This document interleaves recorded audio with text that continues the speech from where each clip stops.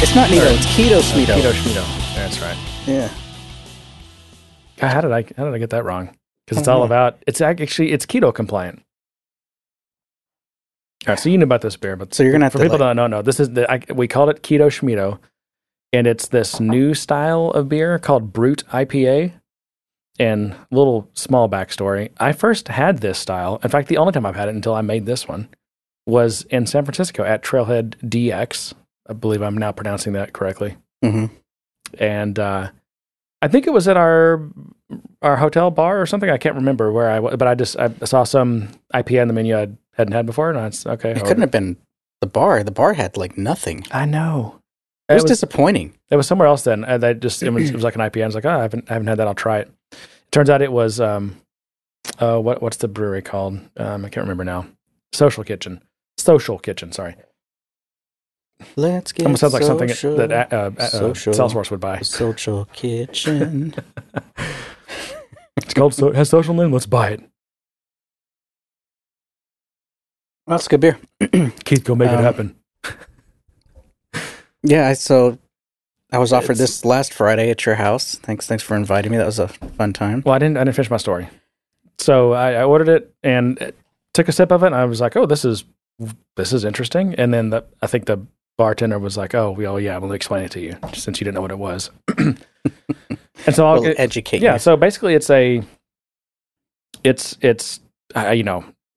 called Brut IPA. Whether or not it should be called an IPA is a matter of. I mean, it's like anything can be called an IPA now. Mm-hmm.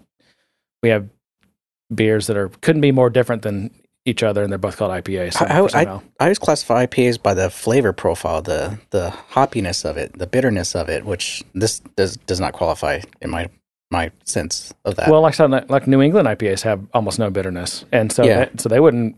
I mean, I think there's an argument for them. I mean, that was the whole New England IPA was very controversial in terms of should it be, canonized as an IPA or some type of IPA. Why not just chop it off and just New England Pale Ale? Well, I that's what I would thought actually. That, and in fact, a lot of people suggest that New England Ale or New England hoppy ale or something like that. Yeah. Call it whatever, but it's not. I mean, if you call it an IPA, you're continuing to make that term pretty meaningless.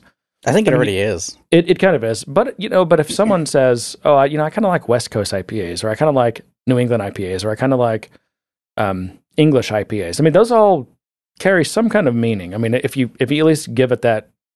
Yeah, but they're gonna be people out there who say, "I don't like IPAs," but they might like something like this because it's lighter, fresher, not as bitter, hoppy. Well, and a lot of people that have never liked IPAs like New England IPAs because they're not done correctly. They're not very bitter. All right. They're just kind of fruit bombs usually. But anyway, back to the Brut IPA. It's called Brut because it's I think a play on like Brut champagne. I guess Brut means dry, right?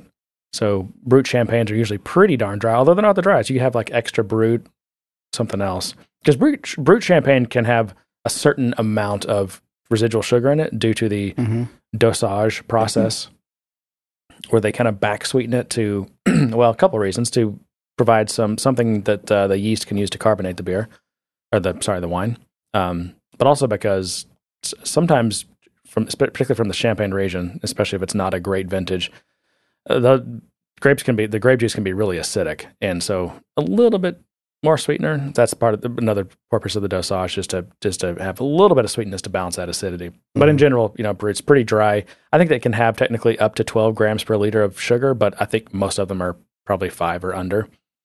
Anyway, that being said, the style Brut IPA basically just means it's super dry. So it's much drier than any normal beer, even a well attenuated session beer or something like a Michelob Ultra or whatever, which are going to be, because they go for like the real low carb thing in those beers. This is even less than that, and the reason is because barley itself does not contain enough of the right enzymes to completely convert all its starches down into simple sugars. There's still going to be like, say, 10%. I'm just making a number of the sugars that are left over that are actually still in a more complex form, like dextrins or something that the yeast can't eat, and so those remain in the beer that you drink. And they provide body and some sweetness, but also, they're carbohydrates, so they affect your blood sugar and your insulin response and all that stuff. the way you make a brut IPA is you add extra enzymes that break down all those remaining dextrins into simple sugars. And in fact, I think it even takes things like maltose and sucrose and fructose and maltodextrose and all those things and breaks those down into glucose. So I think you basically, as long as it has time before the yeast eat, like, because yeast can eat maltose and fructose and sucrose and things like that, all the disaccharides usually. But this enzyme, if the enzyme gets to it before the yeast, the enzyme will break it all down into glucose. Anyway, so what you end up with is a sugar profile in the unfermented beer that is completely fermentable by the yeast. So the yeast eat all the sugar, and what you're left with is a 0 sugar, 0 carb. If it does ferment out all the way, which was did to finish it like less than 0 Plato, right? It's like 0.997 specific gravity. So yeah, it's completely fermented. There's basically no. This is basically sugar-free, carb-free beer. But you have to reset your expectations of what you think beer is, what it feels like, because it does not feel like a normal beer.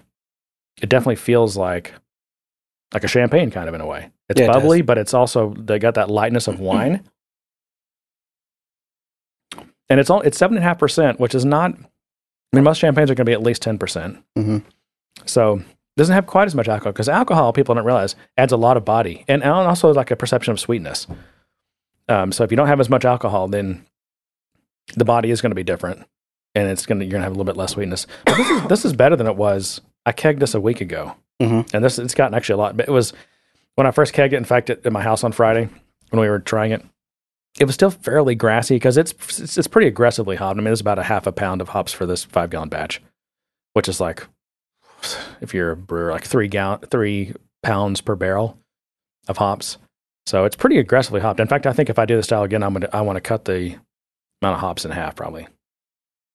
Just because I don't think it needs it. I almost think it's a little bit wasted, because there's no bitterness in this beer to counterbalance anything, and there's no malt. There's no malt backbone whatsoever to counterbalance the hops. You just don't need as much, I think. I also want to try some different hops, but it's I think it's drinking pretty good right now. Yeah, no, it's good. I like it. And for all these people that are on keto or low carb or Atkins or whatever, it's totally compliant. Which is, I've got friends that are on keto and they're excited about this beer. Oh, welcome to Beer Talk. Our new podcast. So, it's our new show. We're just going to rebrand the show. Do we got those new shirts printed up yet? Well, it's the same name. We're just going to talk about beer now. That's why we did a generic name. Right. That's true. Can't transition from the Salesforce podcast to talk about beer. The Cloudcast or the Forcecast or the whatever. Right? Yeah. That would be why. Well, John, I was actually went searching today because I wanted to find.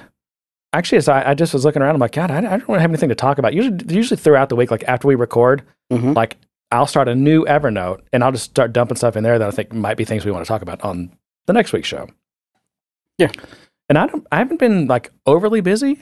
I don't think. Maybe I have. I don't know. But I just nothing's really popped in my head, or I haven't read anything that's like, John and I should talk about that on the next show. Nothing's really come up. So this morning I'm thinking, I don't really have much. So it's like, well, what release is coming up? It's Winter 19. People are talking about that. That's coming up soon, right? I guess. And so I looked, and the preview starts September 7th, which is a couple weeks or 2 or 3 weeks? 3 weeks, I guess. And I thought, oh, cool. I'll go look at the release notes, because they've already got all the sandbox preview plans, that instruction they have to do every time, which is ridiculous. But I can't find any release notes. People are already signed up for pre-release orgs and all that, but there's no. Is it just me because I couldn't find them, or are there no release notes yet? I haven't tried to look for them. Okay. So it's coming up, but it's a mystery. I don't think there's going to be anything, because Dreamforce is coming up, and they're probably going to want to announce a bunch of stuff, and then they'll put it in the release. Oh, the release notes have to come out before Dreamforce. Because the sandboxes come out before Dreamforce, right? When is Dreamforce? September, isn't it? Yeah, but it's later. It's after September 7th. Oh, well, maybe. Let's see. Maybe they accidentally leaked something they want to keep a secret. I think those days are gone, by the way. Wow, they don't. Oh, here we go. September 25th. So yeah, it'll be out before then. Anyway, okay. Well, so we won't talk about Winter 19 because we have no idea what's in it. Is there anything you're hoping for? My expectations have been severely lowered. Now, what type are you? Are you the type that you never read the release notes? You just kind of like once the new release is rolled out to all production orders, you're like, well, I guess I should look and see if I see anything new. Or are you the type that, like, as soon as they're available, you download them and like you go home and read them that night, the whole thing? Or are you somewhere in between where you're just like, yeah, I'll read them when I can? I've evolved. So I started out actively seeking them out, reading them, just trying to figure out what I could do with any new feature that came out. And then over the last few years, I've gotten to the point where I don't care. I'll look at them when I get a chance, or when we need to talk about them for the podcast. The podcast is probably the one good thing I have going for me, because it does force me to kind of keep my thumb on things. Because right now I'm just so focused on everything else in my life that it's tough for me to say, oh, I'm going to carve out an hour to learn some Salesforce stuff. So as someone who's, I guess, nominally a Salesforce professional, I feel like I should, pretty soon after they come out, read through the release notes. So I know what's coming, so I can, because if you're the type that you don't even ever read them, you're just like, oh, whatever, I'll figure out, I'll see the features when they come out. You've got people that are on the far other end of the spectrum, like they work for partners, because some of these partners get release notes like way before other people do. Yeah. And so they're able to tell their clients things and help their clients plan in ways that you're not. But you're not supposed to. Until it's officially released and in production, you're not supposed to rely on those features. You're not supposed to even think about those features, because they could change them. They could pull them. So that's you're right. Until it's published and they say this is for sure happening. And also, the release notes don't give you enough information. They tell you about a feature that's coming out, and until you use it and go, oh, that's what they meant by that, or oh, that's the limitation they stuck on it. Yeah.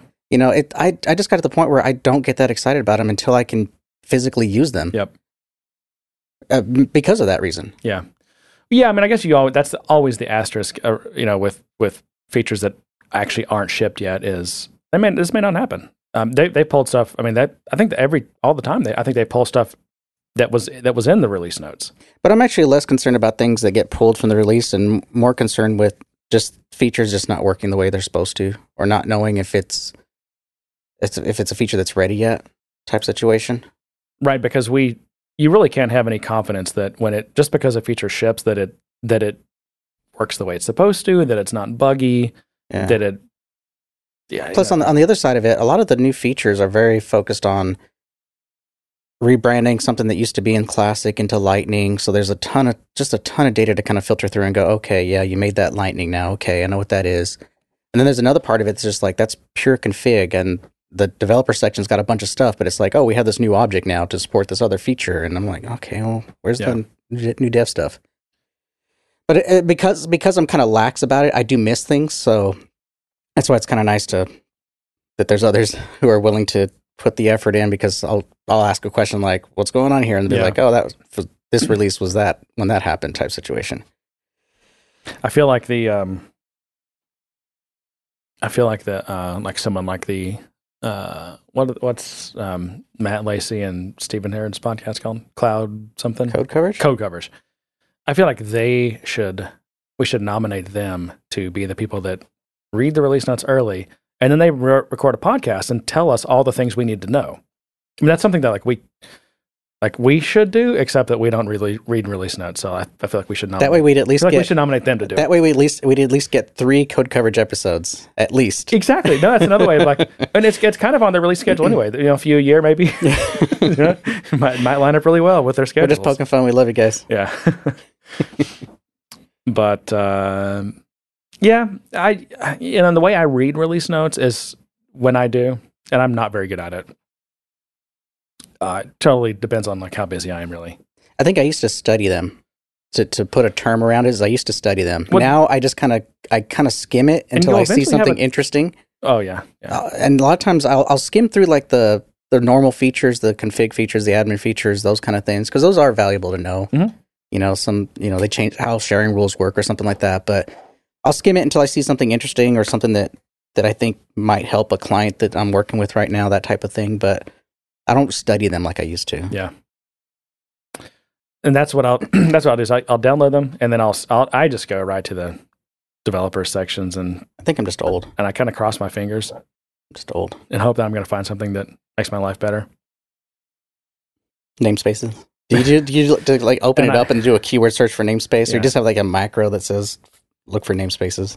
Well, suffice to say, I feel like I have PTSD from being disappointed so many times by release notes. Yeah, Stockholm syndrome. It's like, oh, we have this new drag and drop workflow editor. I'm like, oh God. Anyway, well, so I do have a couple of just like little newsy things. I know you've got some more other content. Should I, knock? I want to do the knock a community couple of stuff news- first because I don't want to Okay. get to the point where we don't do community stuff. No, that's true. Okay, So well, let's do that. let's do that. By community stuff, you mean feedback we got through Slack or email or something like that? Is that what you mean? Okay. Topics from the Community community. input. Community input. Or shout outs, because this first one's going to be a shout out. Okay. This one's to Brett Nelson. Well, let's just preface this what do you call it, segment, since we don't run ads. Let's preface it with how this works. How this community input thing works. Oh, we do self ads. Yes, We advertise on our own show. They're called house ads. Oh, Yes. there you go. House So we're doing a ads. house ad. If you would like to participate in the community input portion of the Good Day Sir show, how would you do that, John? Oh, you just email us at info@gooddaysirpodcast.com. That's one way. Or you can go to our you can join our Slack community. How about that? Yeah. That works. Two ads, and Yeah. it's a twofer. It's a twofer. Yeah. You can sign up by going to our website, www.gooddaysirpodcast.com/community, or just click on community. Enter your email address. That comes to me. I'll add you into the community manually. It's okay to lurk. And you can DM us or you can post questions directly to the community. Now, do you have to enter the www, or as you say, ww? WW. Yeah. Don't I use two W? No, I always you say do two too. W's? It's always two, every time. Because it's the wide web, not the World Wide Web. Right? Yeah, sure, whatever. Or maybe it's just the World Web. Maybe it's not very wide anymore. I don't know. Anyway, I did not realize I always do two W's. yeah. but And what's the policy? So, if like, let's say someone wants to send some info in, and they're like, "Yeah, I really don't want you to use my name," or like whatever, So I'll say what our policy is. By default, we will not use your name. You have to explicitly give us permission Mhm. in your communication to us, or we will not use it. Unless you post it to the public forum, then. That's true. If you post it in the public in the Slack, then yeah, we will. But any emails that come to us, unless you say we can use your name, we will not. Yep. We will keep. So it that being said, anonymous. is this our first topic here? Our first community input. Is this an anonymous? No. Okay. No, he doesn't even know I'm doing this. Did this person give us explicit permission? No, he just posted it publicly, so I'm using it. Okay. I guess that's also a disclaimer in the Slack. If you're posting publicly in there, if we want to talk about it, we might talk about it. Yeah. All right. I mean, it seems fair enough, right? I mean, you posted it in public, like you obviously are not wanting to remain anonymous. You de-anonymized yourself by posting it publicly. Okay. I don't know if we should say that precedence. How much was in this beer? Yeah, I know it's. Well, that's something. I wonder because it doesn't have any sugar or anything already dextrins at all. sweating. Does it? Is that the beer? Or is that just it the might be room? the beer. It's not because it's not hot in there. It's 70.7 degrees. Jeez. But I don't know what that is in Celsius or centigrade. Sorry, non-Americans. I think it gets to you faster. Okay, 3 reasons. 2 reasons, I guess. There's nothing to slow it down in terms of carbohydrates, No. and I carbonate this like it's champagne. It's like there's probably like 3 to 4 volumes of CO2, which is almost double what a normal beer would be. So just to make it more champagne-like. No. Maybe So, it's I think- just yeah. hitting faster. I think it does. I think it does. That is a really good beer then. Low carb and gets to you faster. Yep. So Brett Nelson posted on our Slack channel that he's hosting a lunch and learn tomorrow. So if you listen to this today when we post, Yeah. you might still have a chance of getting a seat. He's doing his lunch and learn at 12 o'clock Central Time tomorrow. He'll be doing his topic on That's the Progressive- August 16th. Thursday, Yeah. August 16th. Yeah. At noon Central. noon right? Central. Yeah. Okay. So he'll be doing his. I believe it's the same topic he did at Texas Dreamin'. So if you didn't get to see that, this would be a good way to see it on progressive web apps. Yeah, and he's seems like kind of a master of these things because he knows. I feel like he knows he's got experience with every kind of modern single page application framework there is. Well, he did build the Good Day Sir soundboard. That's true. How do you get to that, John? Google I don't know. I think you Google it. Yeah. GDS soundboard. Let's see if that works.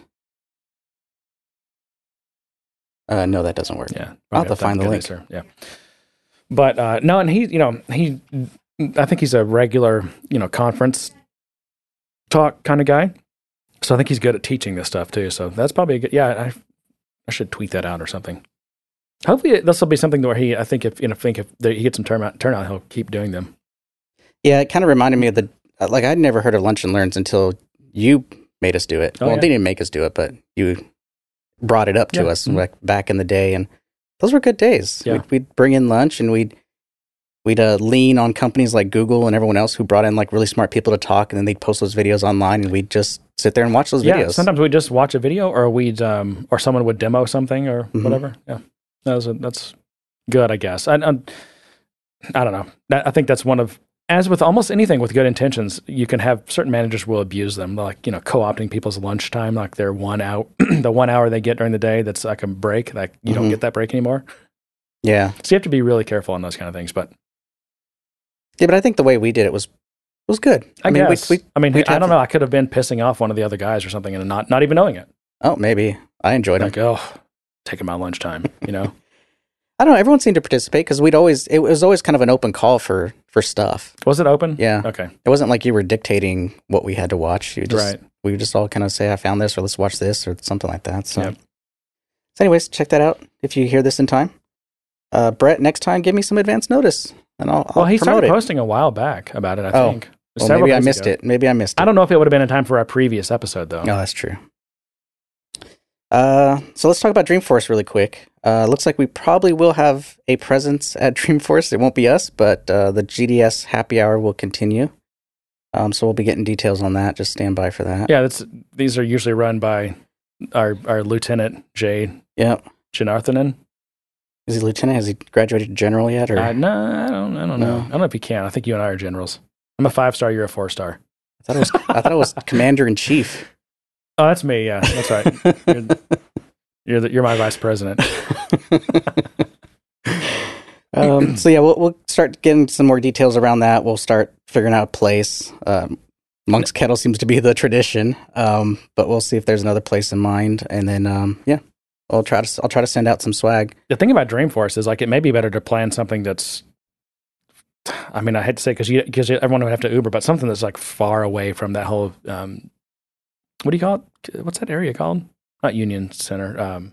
Moscone? Yeah, it's that area. What's that neighborhood called? That's really just Soma, right? I don't know. It's just Soma. Yeah, but anything within walking distance from there is going to be forget it. Forget about it. Yeah, that's true. But anyway, yeah, we'll give updates, and I'm sure there'll be some discussions in the conversations channel in our Slack. Oh, that's right. Yeah. Way to tie that. Now, in. Are you for sure not going to Dreamforce? Yes. Okay. Yeah, I'm for sure not going also. I mean, it feels like it also snuck up really quick on me this year. Yeah. I just was never planning on going. It would take someone like grabbing me by the hair and dragging me there to go to Dreamforce again. I mean, again, if you were getting paid to go, why not go, right? Because there's no reason to go. Okay. It's salespeople to send on salespeople, like you said. Yeah. I don't enjoy it. You could go to the Good Day Sir meetup there. That would be expensive to just go to a meetup. I'm just saying that's one thing you could do, but anyway. I know. I mean, I could try to justify it a lot of different ways, but I don't enjoy that conference at all. Yeah. TDX was nice because it was small. It reminded me of the early days of Dreamforce when it wasn't that big, and there was a lot of information, valuable information, not just a bunch of people trying to sell me something. So I like that conference. So if I do go back, if I do end up going to a conference next year, which is pretty iffy right now, it might be that. But we'll see. Yeah. Okay. Stay tuned for that. All right, next topic. This one's anonymous. And this one, I can see why this is anonymous.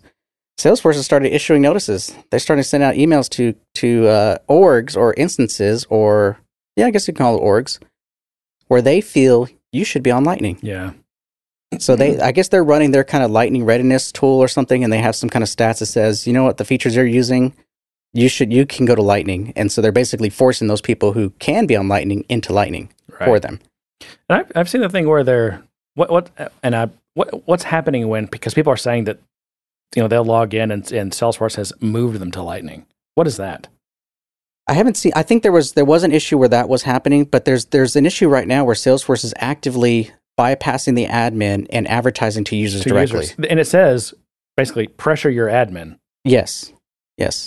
It's wrong in my opinion. That is wrong. And I mean, I understand they're right now they're supporting two different applications. They're supporting Classic and they're supporting Lightning, and they really need to get everyone on Lightning. But they also said that, don't worry, we're going to have Classic around forever.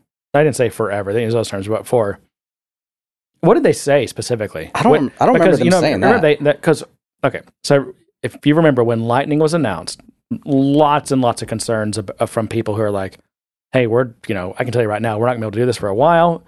What's the deal? Like, how long is Classic going to be here? How long is our Visualforce going to be here? Right? All these things." And Salesforce made all kinds of statements to assuage people's concerns. Yeah. What were those statements specifically? What did they say? I don't remember the statements exactly, but they did say that Salesforce get away with having no quantifiable guarantees of any kind. No SLA, no, this is not going to go away for this number of years or months. None of that. How did they get away with that? What's cloud? How are they the most trusted cloud? How are they the most trusted cloud computing company? Because it's in the cloud. It's not your computer. But it's so squishy. Like you basically don't know anything. And if basically the only thing you can count on is log in right now and what do you see? Okay, you can count on that for now. But that's pretty much it. Yeah. There's two sides of the story, and I think I can see... How do you plan around this? You can't. What do you... if when you're like, let's say you're a big Fortune 500 company, you've got, millions of dollars invested in your Classic and Visualforce and everything, and like, it's not happening right now. What do you tell your boss when the boss says, well, are we gonna get cut off? When do we have to move to Lightning? Because we need to plan for that. What's the answer? Well, because right now it seems like Salesforce hasn't given us a drop dead date. No, because there isn't, because they're not doing this to their enterprise customers. Are they going to harass my users? I didn't expect that, and now I'm getting that. Yeah, what's next? It's just, and I don't think this is that big of a deal. I'm not sure who that pop-up is showing up for. I don't know if it's only showing up for orgs that they think should be on Lightning, and it's not showing up for, say, the big guy, the big enterprise. I saw, it looked like it with that notification. It looked like it was in Lightning.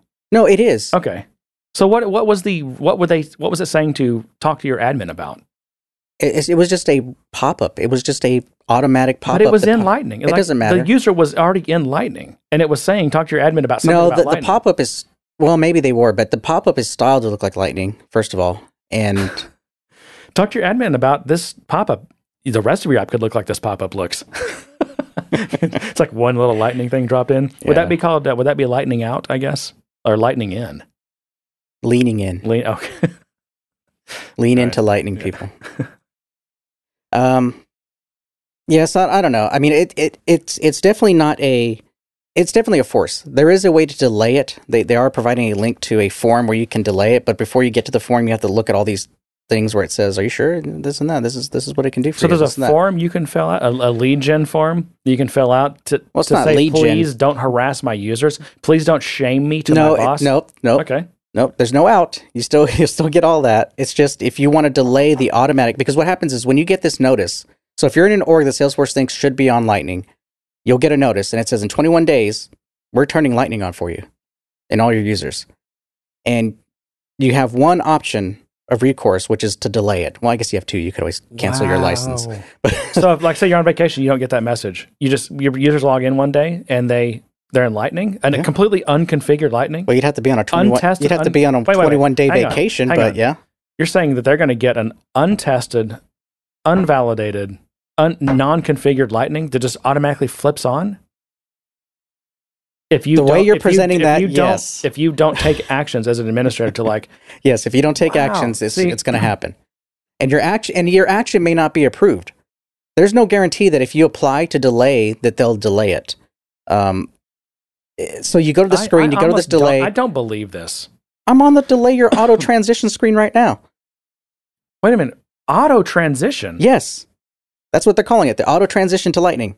There should be no such thing as auto transition. Look, they've got marketing built around this and everything. Look, admin, auto transition to Lightning experience. You got a little Astro character there, all this nice PDF stuff. Wow. This is real. This is happening. See, I think this isn't just some. How is auto transition? How is this not like a scandal here? This is a new world in cloud, and you're always on the newest release. What can Salesforce not get away with? What would cause?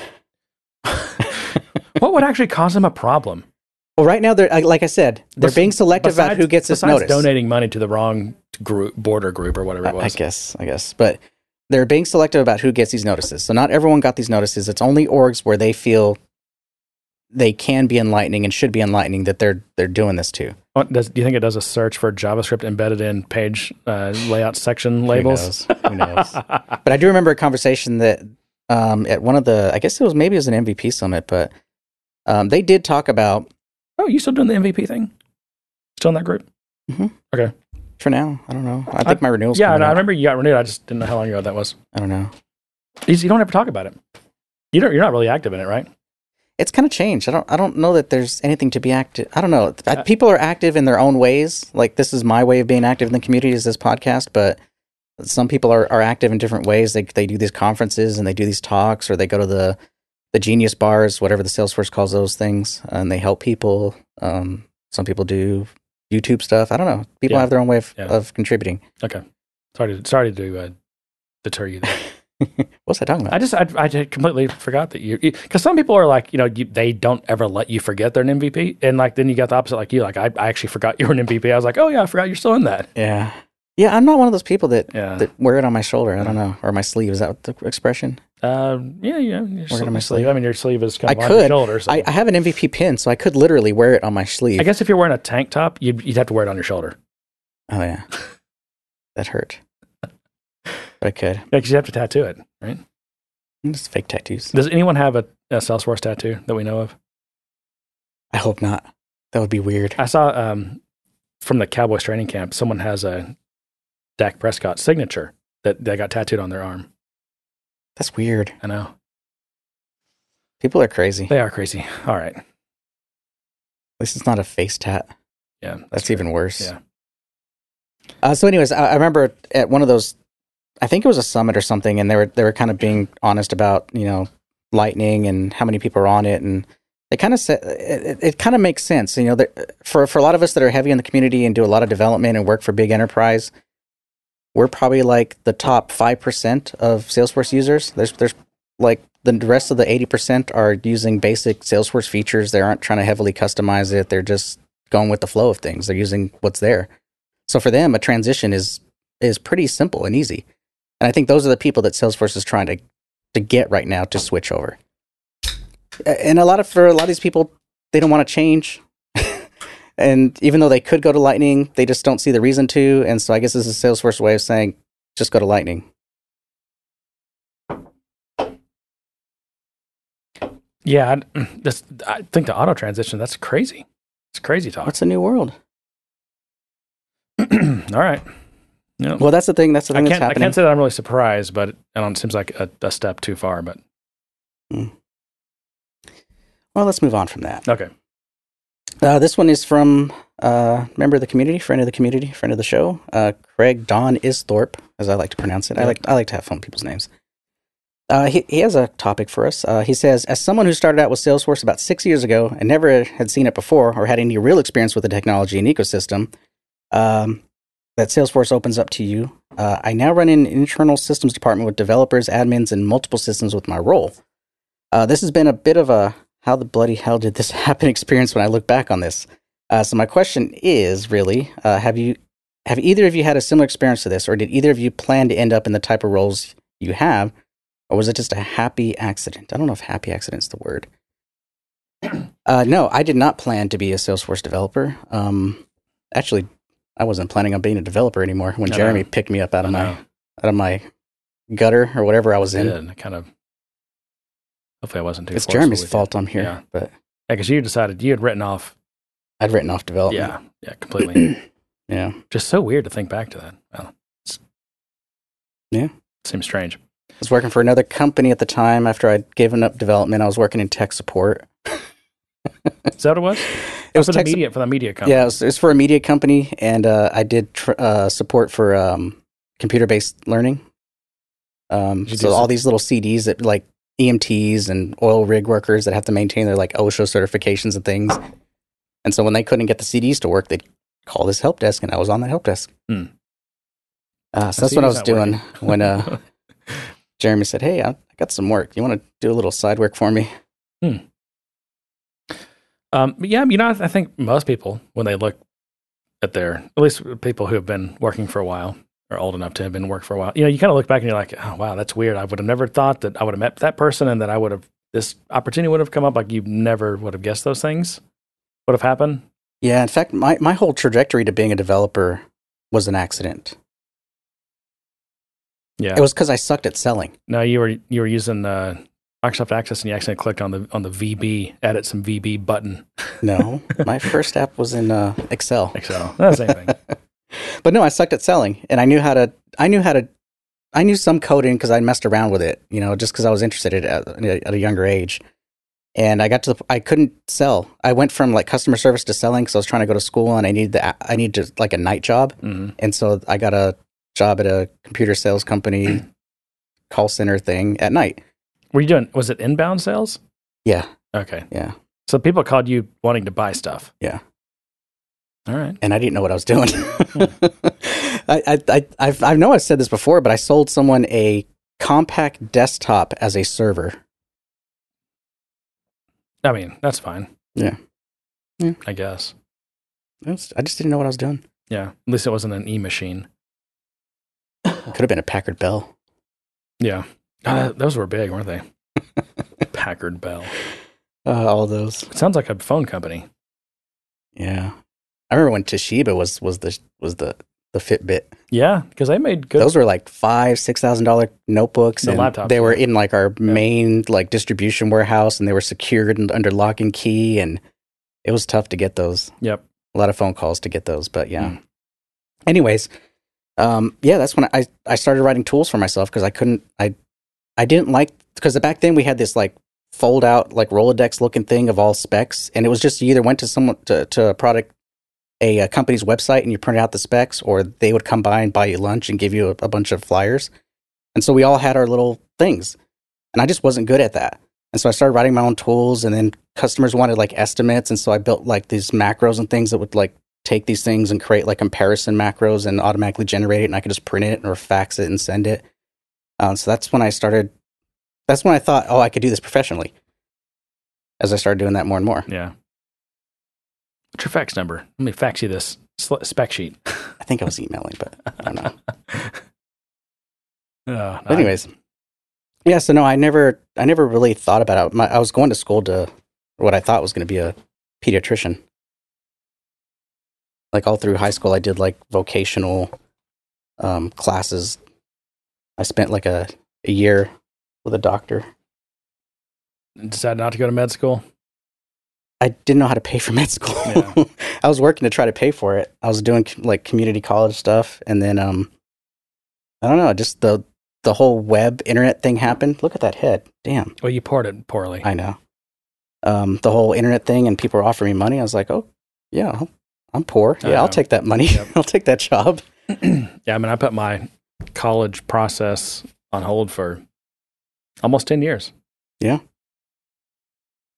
I never finished my process. Yeah. But I think it's a common story. I think I don't know that anyone really ends up where they plan to end up. I mean, you have a lot of people with degrees in like archaeology or some weird kind of specialty, and then they're in the Salesforce ecosystem. Yeah. I see a lot of that. I see a lot of people that start out with one path in life but ended up here or ended up somewhere else. It's just the way life happens, the way it works. We can't plan our futures. Yeah, I mean, and I think some companies ask themselves, how in the hell did we get mixed up in the Salesforce thing? And it's kind of through the side door. It's through that sales and marketing side door. What the hell is this? Well, why don't you read to us what that is? It's a collaboration, right, between Other Half and Trillium, two of the darlings of the whatever. Other Half nerd beer and world. Trillium, possibly of interest is what it's called. Yeah. It's a Pilsner. Yep. But it has this odd flavor. But isn't that funny that a collab between Other Half and Trillium would be a Pilsner? See, Pilsner is now the new nerdy beer. I've noticed that. Which is like, it's almost like ironic. I've noticed. When I started getting into making lagers like a little while back, I'm just like, I don't know. Turns out I really like some of these lagers and I want to make them. I like them and I want them. Yeah, but I mean, a lot of this, I think a lot of companies, it's like, you had some little department manager or like a sales or a marketing manager that decides to buy Salesforce because you don't have to, you don't require any servers to put it on. So you don't even have to talk to your IT guy. Yeah, or the CIO or anyone, so you just do it yourself. And that's kind of how looking back, it's a good strategy. It's kind of sneaky. And then it got to the point that Salesforce got big enough that CIOs were like, they really just, I feel like CIOs hit their kind of F it moment when they're like, because I think for a while they saw it as an encroachment on their territory, like a threat, because you didn't have to go through their department to host or run this application you're using. But after a while, there's a sense of a loss of control too. Exactly, because your data's not on your servers, right? That too. And I think at some point though, Salesforce at least hit some kind of like critical mass or reputation, or they hit the certain quadrant, the correct quadrant, in the magic quadrant, which is the ultimate truth, of course, as we know. That I see. I was like, you know what? I don't have to. It's your decision. I don't have to host it. I'm not responsible for it. It's not going to blow back on me. So go ahead. That's fine. It's actually easier for you to do that than me to host and be responsible for some crappy tool for your salespeople to use. Well, the other thing is it's a month. If you're talking just base install, it's a week if that to get set up. Versus IT having to find time, first of all, send someone to get trained on it to set up. Well, if we're just talking like homegrown stuff, there's that takes years of development. And then if you buy something, you have to get someone to train on it, but then you have to get the server, acquire the servers and the space and set it up and the network and the security. And that takes months. Yeah. And then if you want to use it from anywhere but the office, you got to get the VPN set up. And then you've got Salesforce that says, what's your credit card number? And there you go. Right. You're on. You have users. How do you cancel Salesforce? You have to call. You have to call and beg. I think you have to. You got to call Tyrone. So for the longest time, you had to speaking of faxes, you had to send a fax in. I'm sure you just get a DocuSign document now. Probably so. Yeah. I don't know. I think the whole reason for the fax was to make it hard. They didn't want to make it hard to cancel. It's a well-known strategy. I think it was some one of these like WebEx type. It wasn't WebEx. One of the other ones, like super easy to sign up. And then when I wanted to go cancel, it's like, oh, you have to, call this people, and then they'll give you a fax number, and they have to send a fax in with this exact wording and like all this stuff. I'm like, oh my God, I'm so glad that I'm already canceling you because I hate you now. Yeah, I hate you more than I thought I did. But they're counting on you not wanting to go through that process. Yeah. But yeah, and also the whole back to the other topic, the whole role of CIOs has kind of changed in the cloud world.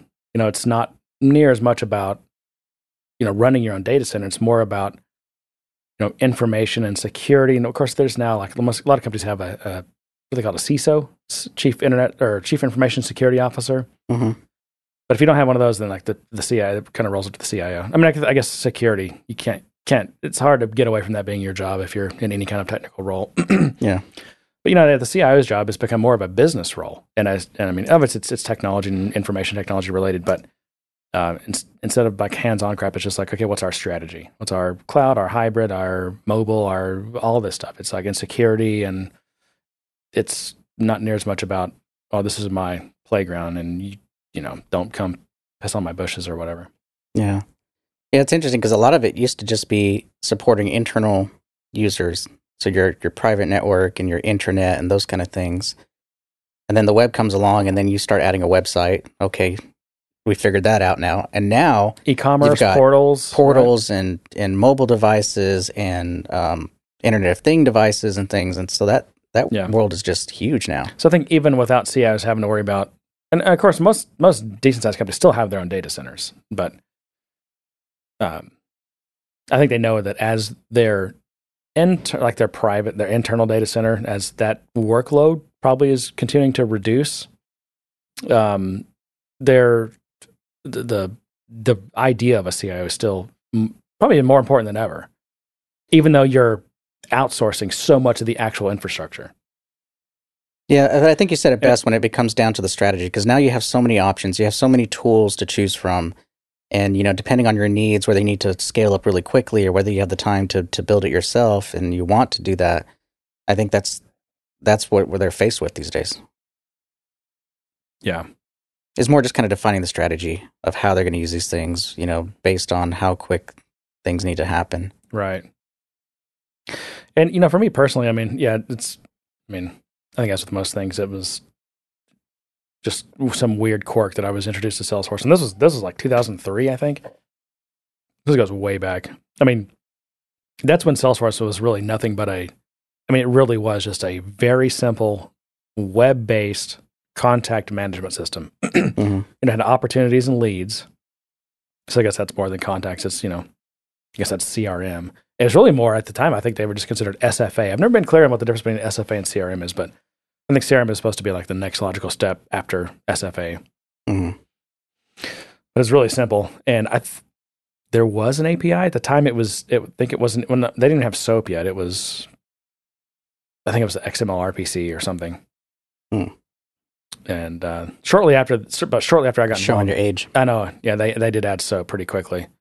But I'm trying to think like Salesforce was the first like SOAP I ever did. I don't even know I always felt like they were the kind of the poster child for SOAP, which for a while was a good thing. Now it's like you kind of you don't really claim that, you don't want to claim that title anymore, because SOAP, just that whole WS Death Stars, it kind of has a bad name.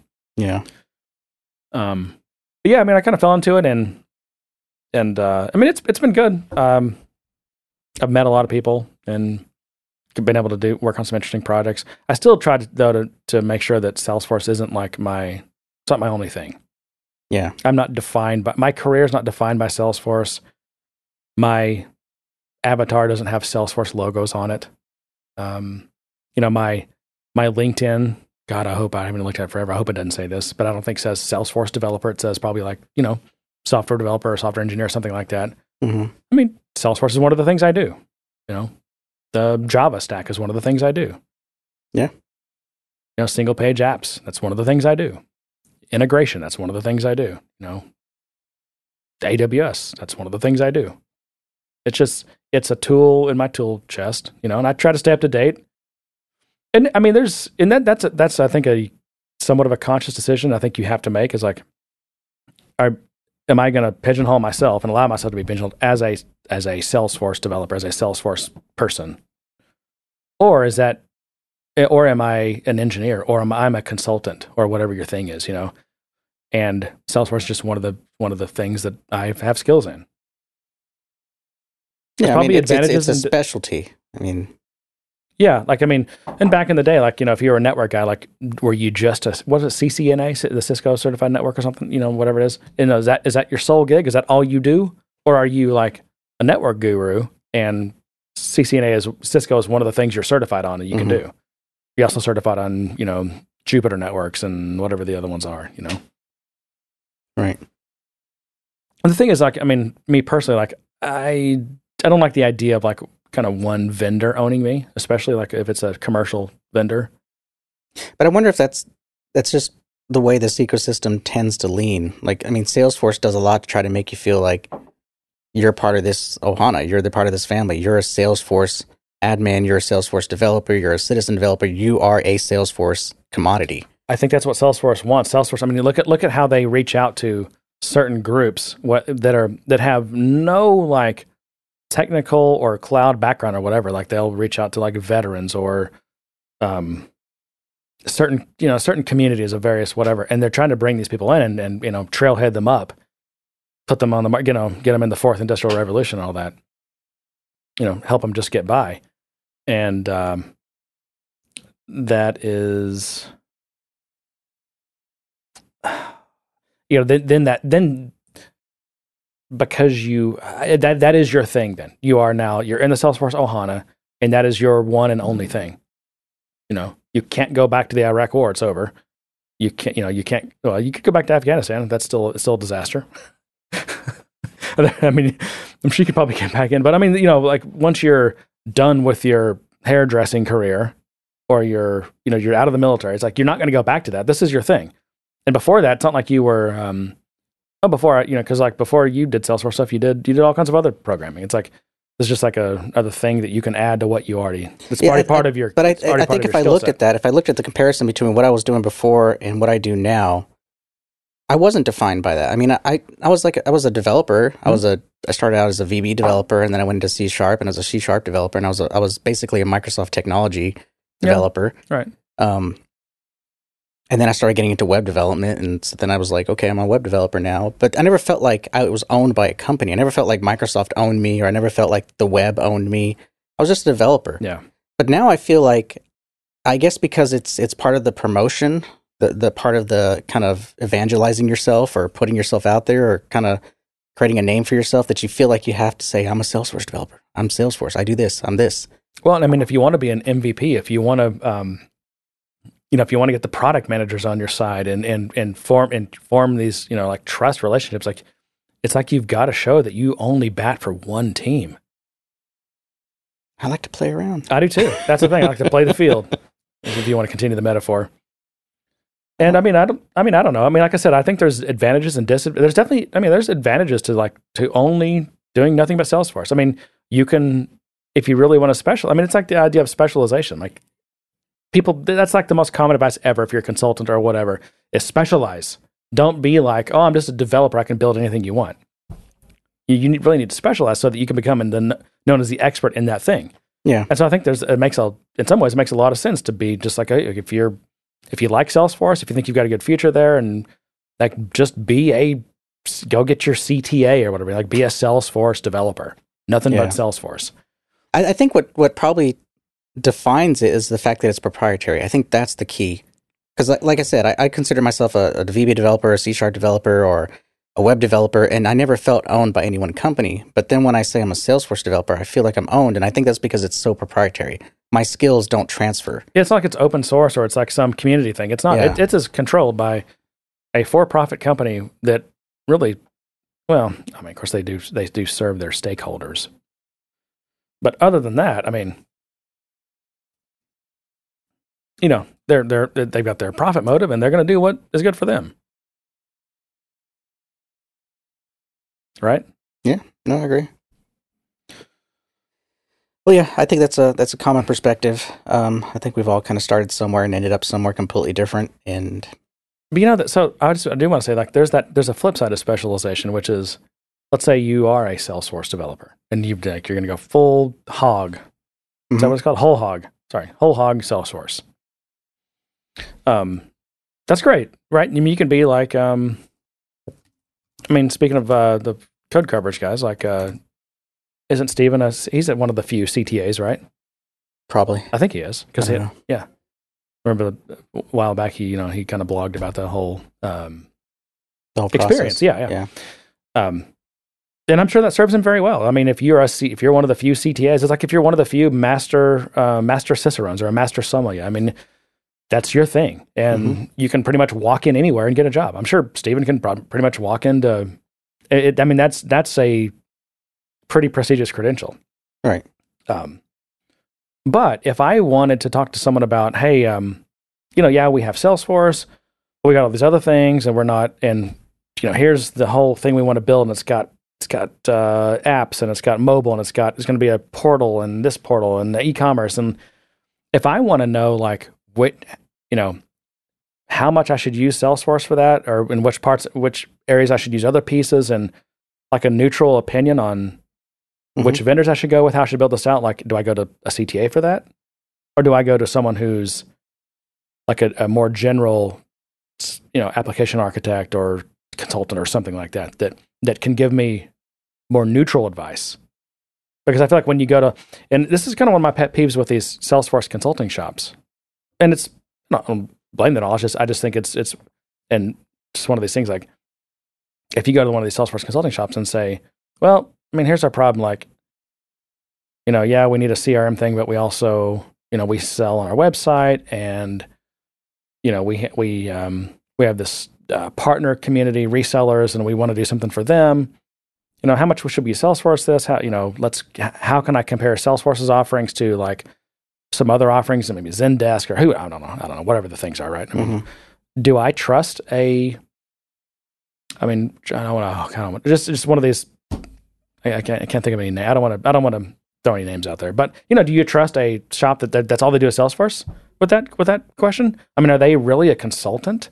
Are you going to get like neutral, disinterested advice? I think it depends. Impartial advice? No, you're not. You can't. No, hold on. I think you can.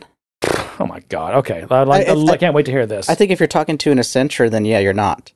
But I mean, actually, no. Accenture they do a lot more than Salesforce. They may be one of the ones that you would go to. I don't know.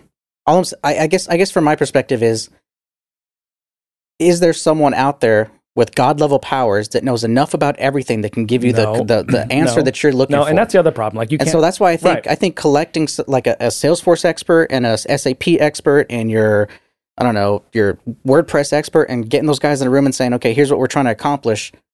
How do we do this? Yeah. I think that's the way you go. You don't look for one person or one company that says, I have all the answers, because that's not possible. No, but it is possible to find someone that is broadly experienced and just get their opinion, get their advice.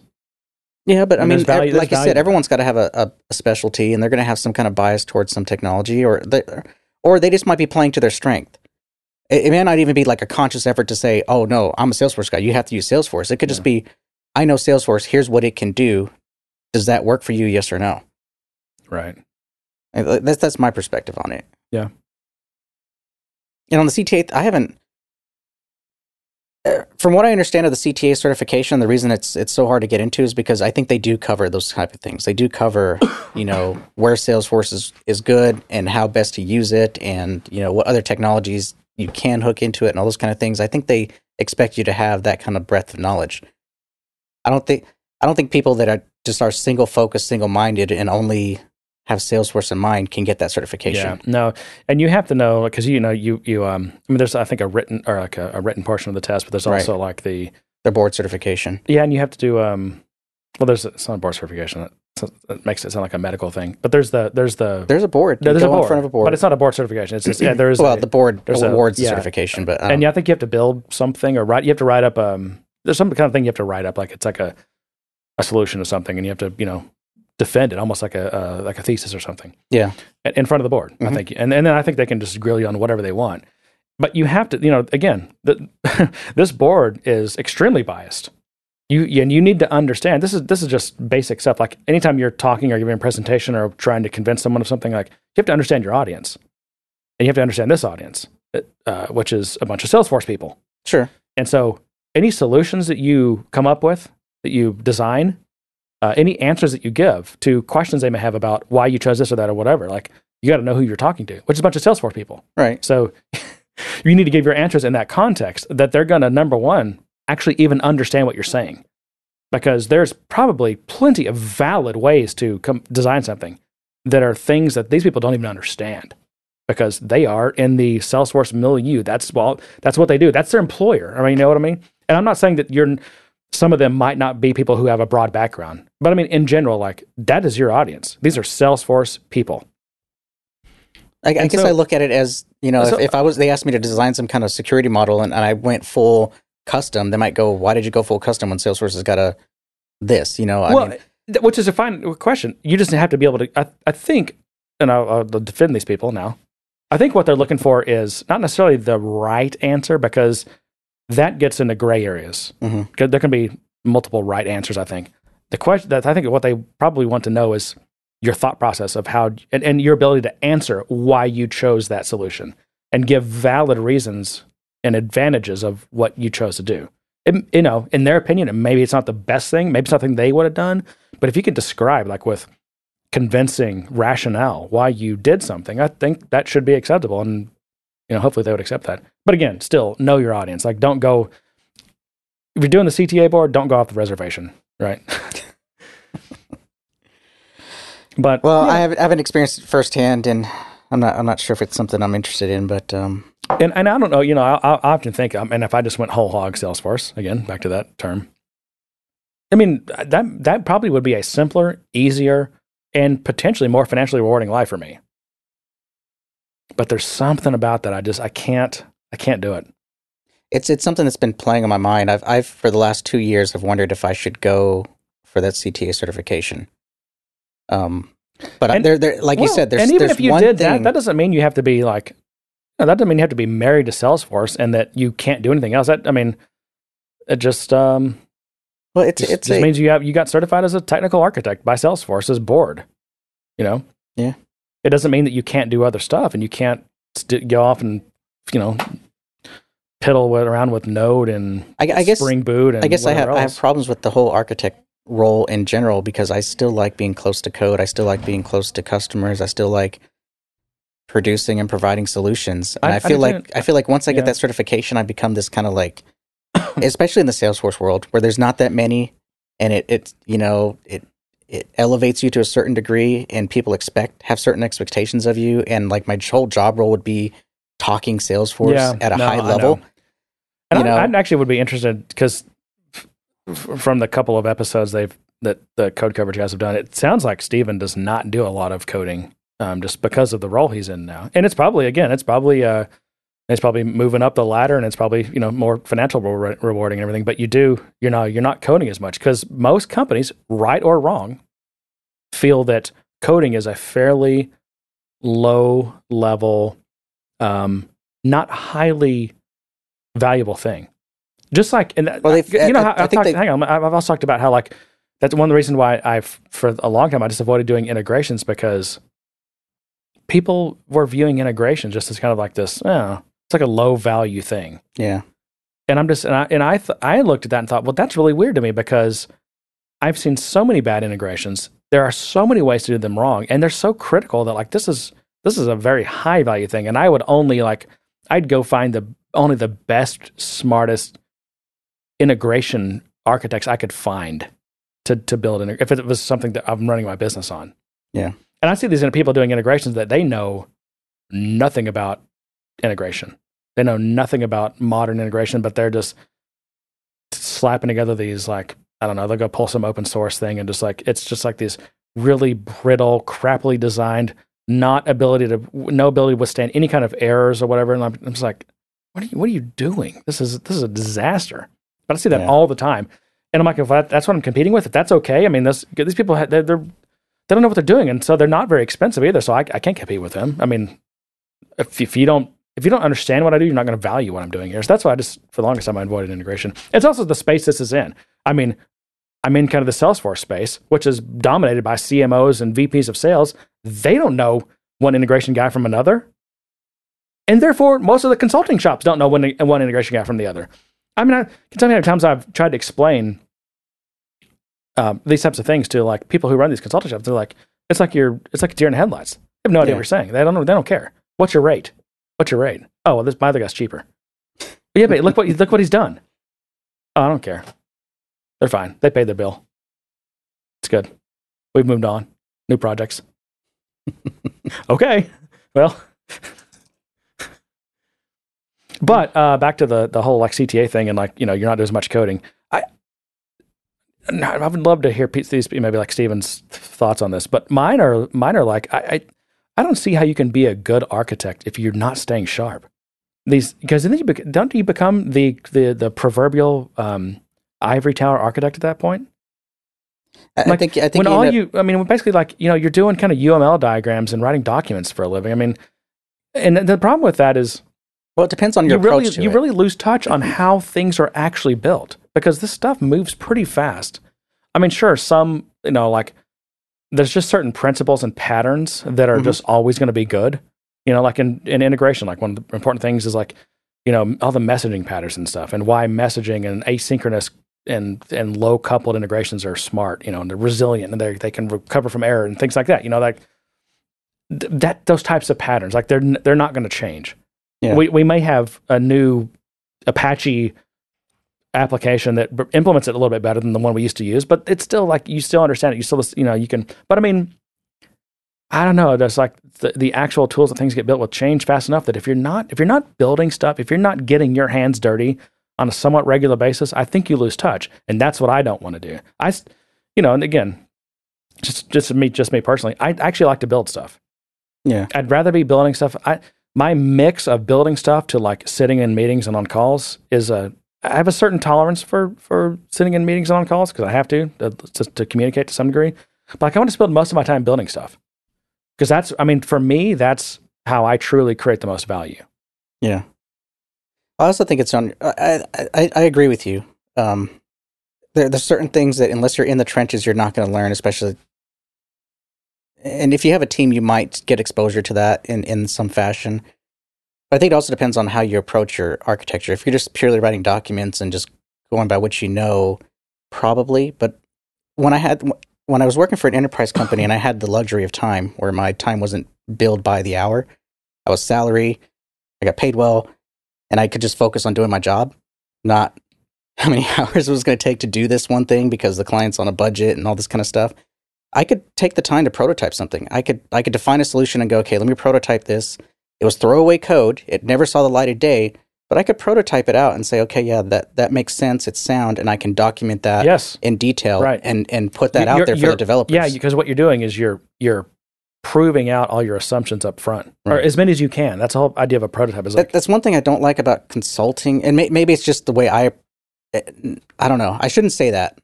I just don't feel like I have that luxury when I'm billing by the hour to take the time to prototype something out for a design when there's this tight timeline of. Yeah, but that's when it comes back to like. I think part of being a good consultant is explaining to the client, like, "Hey, we want to prototype this, and here's why." We want to front load all the risk as much as possible. Instead of having a lot of that risk being like in the middle and at the end of the project, we want to front load as much of that risk as possible. Yeah, but it's weird how things kind of progress. Sometimes at some point, but like the way it's different, and I'll say it's different because when I worked for a company, a big enterprise company. I knew them. I knew that company. I knew the problems. I knew the business cases. I had a good idea of the requirements and the problems we were trying to solve. I didn't have to explain those to someone else. So I could take a problem, a sentence long, and try to prototype out and expand it out into something technical that a developer could build on. With consulting, we don't have that luxury. We're coming into something cold, and we have to warm up as quick as we can and try to define and try to create this path, this roadmap of how we're going to implement this in the quickest way possible so we don't eat up a bunch of budget up front. And so I think that's the difference between, working for a big company that gives you the luxury to kind of not only know the culture of the company and know the requirements ahead of time and have the time to prototype it out versus coming into a company cold and trying to be sensitive to budget as an architect. I guess it's, do you optimizing for like really short-term budget or for long-term budget? Well, it blows in the wind. It's consulting. You have some small clients, you have some big clients, you have some luxuries, you have some constraints. Again, if you're not validating assumptions up front and, mitigating risk, and again, I see this a lot where people actually, they don't want to talk about risk. Not the client, the consultants. Oh, we gave you our big presentation and our big fancy, what do you call the proposal, right? Where it's like all this stuff written up, and maybe we're in this quadrant, and we've been a partner this long, and all this stuff, and then at the end you get the price, and we've sold you on how we're the best, and there's no risk, and we're the best, and it's like, and then I sit down and I start talking about, oh wait, first of all, let me tell you that the path from here A to B is fraught with all kinds of problems. There's monsters and traps and booby traps, and it's like an Indiana Jones movie to get from A to B. And I'm being honest with you, Dungeons and Dragons, but and I want to talk about that because what I want to do is make smart decisions so that we can have the best chance of getting from A to B while still staying somewhat on budget. And I think that's happening. I think that's what's going on. It's just it's a different. Who? What are you talking about? I mean, it happens in different ways. It's not always the way you like. Sometimes it's a waterfall, ugly approach. Sometimes it's an agile approach. Sometimes it's some ugly hybrid Frankenstein of a process. But we're all trying to do the same thing. We're all trying to warm up to the requirements so that we can get to a point where we can start doing something as quick as possible. Yeah. And that's going to happen whether you're enterprise, working for a company, or consulting. It's just, depending on the situation, you have certain luxuries. And like I said, working for a company, you have quite a few luxuries because you're in it every day. You know all the problems, you know all the challenges. You kind of know all the systems you're going to integrate with, and had the luxury of seeing those succeed and fail. Mm-hmm. Where there's consulting, to me, it's really different because you're coming into it so cold, and to take the time to learn that I took months to learn in this one company and built that expertise. I can't eat up budget for a client doing that. That's what helps when the client puts together a good team of the people that have all that tribal knowledge that are working with you in a really like open and honest way. But popping the stack, that's where I think the architecture roles would be different. Like if you're an architect for a big enterprise company, I think you'd stay sharp because you'd have the luxury of exploring things and prototyping things and failing at things. Whereas as a consultant, you're on someone's dime, and they chose you because you were pitched as the best, the expert, the guy or guys and gals, whatever, the team, right, whatever, that can just is going to get it done. I mean, you come up, you are dropped in with such high expectations that you feel like you can't have the honest conversations. Yeah. If I'm honest, I do feel a lot of times like. Not a lot of times. There are a few situations where I'm like, I'm going to have to pose this one. I'm going to have to be a poser on this one because I don't know. Which is also why I like longer term projects, because I can ease into that if I feel like I need to. And over time you build up this rapport and like literally like a trusting relationship with these people. They know that if there is a problem, you're going to talk to them about it, and y'all are going to work through it. You're going to as a team, you're going to figure out, okay, here's the problem. Here's our options. What should we do? And and if you do all these things, like again, like let's bring all the problems up front. Let's figure out what all our assumptions are and bring those up front, and let's work this together. Let's figure out a way to work. Let's do a backlog, and we'll always keep it up to date, and we'll work through this with a really transparent way. Like we'll always know where things are and what the problems are and everything else. But sometimes it takes time to get into that. I mean, it can take a few months. Easily. Yeah. I mean, sometimes it takes finishing the first phase of the project and kind of having that, I want to say camaraderie when you deliver something and you all you went through the pain and agony. Yeah. Mm-hmm. You hated each other one moment, you loved each other the next moment, and then you finally get to the point where you deliver something and it worked, and then from there you're able to kind of be a little more honest with each other because you've had that experience, that background. You have something to bond over. Yeah, You've proven your capabilities now. So now you can actually be a little more team? Raw. No. You can be. You can bring up things that may be viewed as negatives or risky or whatever. Like you don't have to worry about scaring off the client, right? Because they trust you. Yeah. You've already been through something together. Yeah. How did we get on this? I have no idea. It was an interesting conversation though. Well, thank you, Craig. That was a great topic. Well, we might only do community topics because we're getting pretty long here. I got to give a quick shout out speaking of that because I'm going to go run after this, even though I've had a couple beers. But so my foot is like 100% better, like no issue.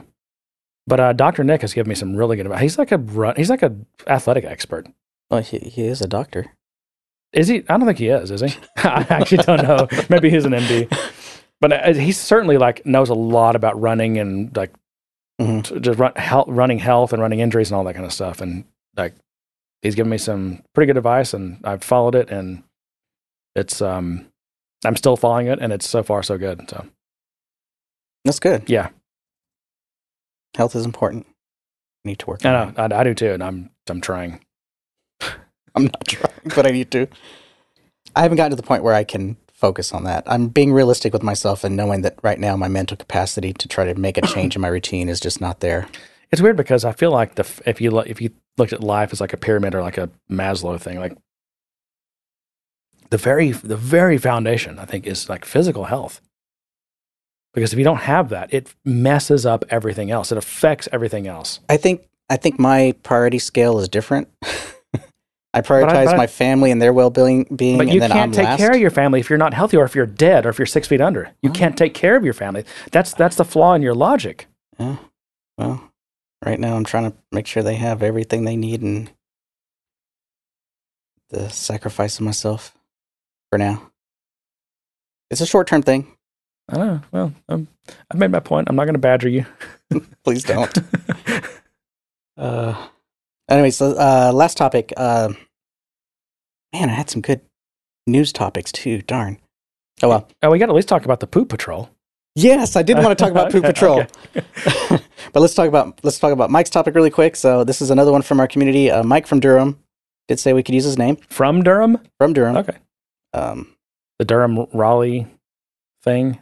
Yeah. Is that the Tri-City, Tri-State? And there's too many Tri things. I have no idea. And twins. How many twin cities are there? I have no idea. Yeah, was that a good impression? That's from Benioff. Oh, that's right. Yeah. Yeah. Well, let's see.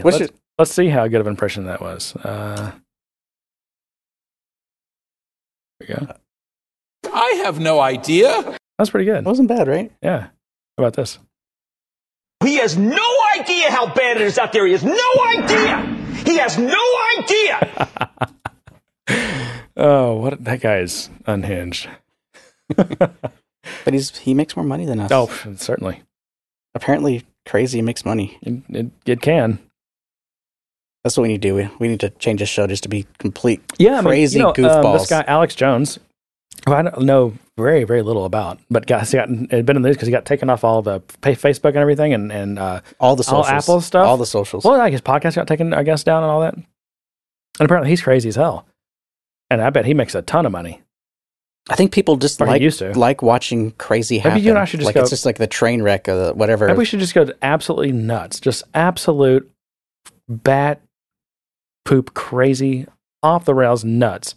Just screaming and yelling about everything. Cloud and Benioff and everything. Maybe. I mean, I feel like I'm halfway there already, so.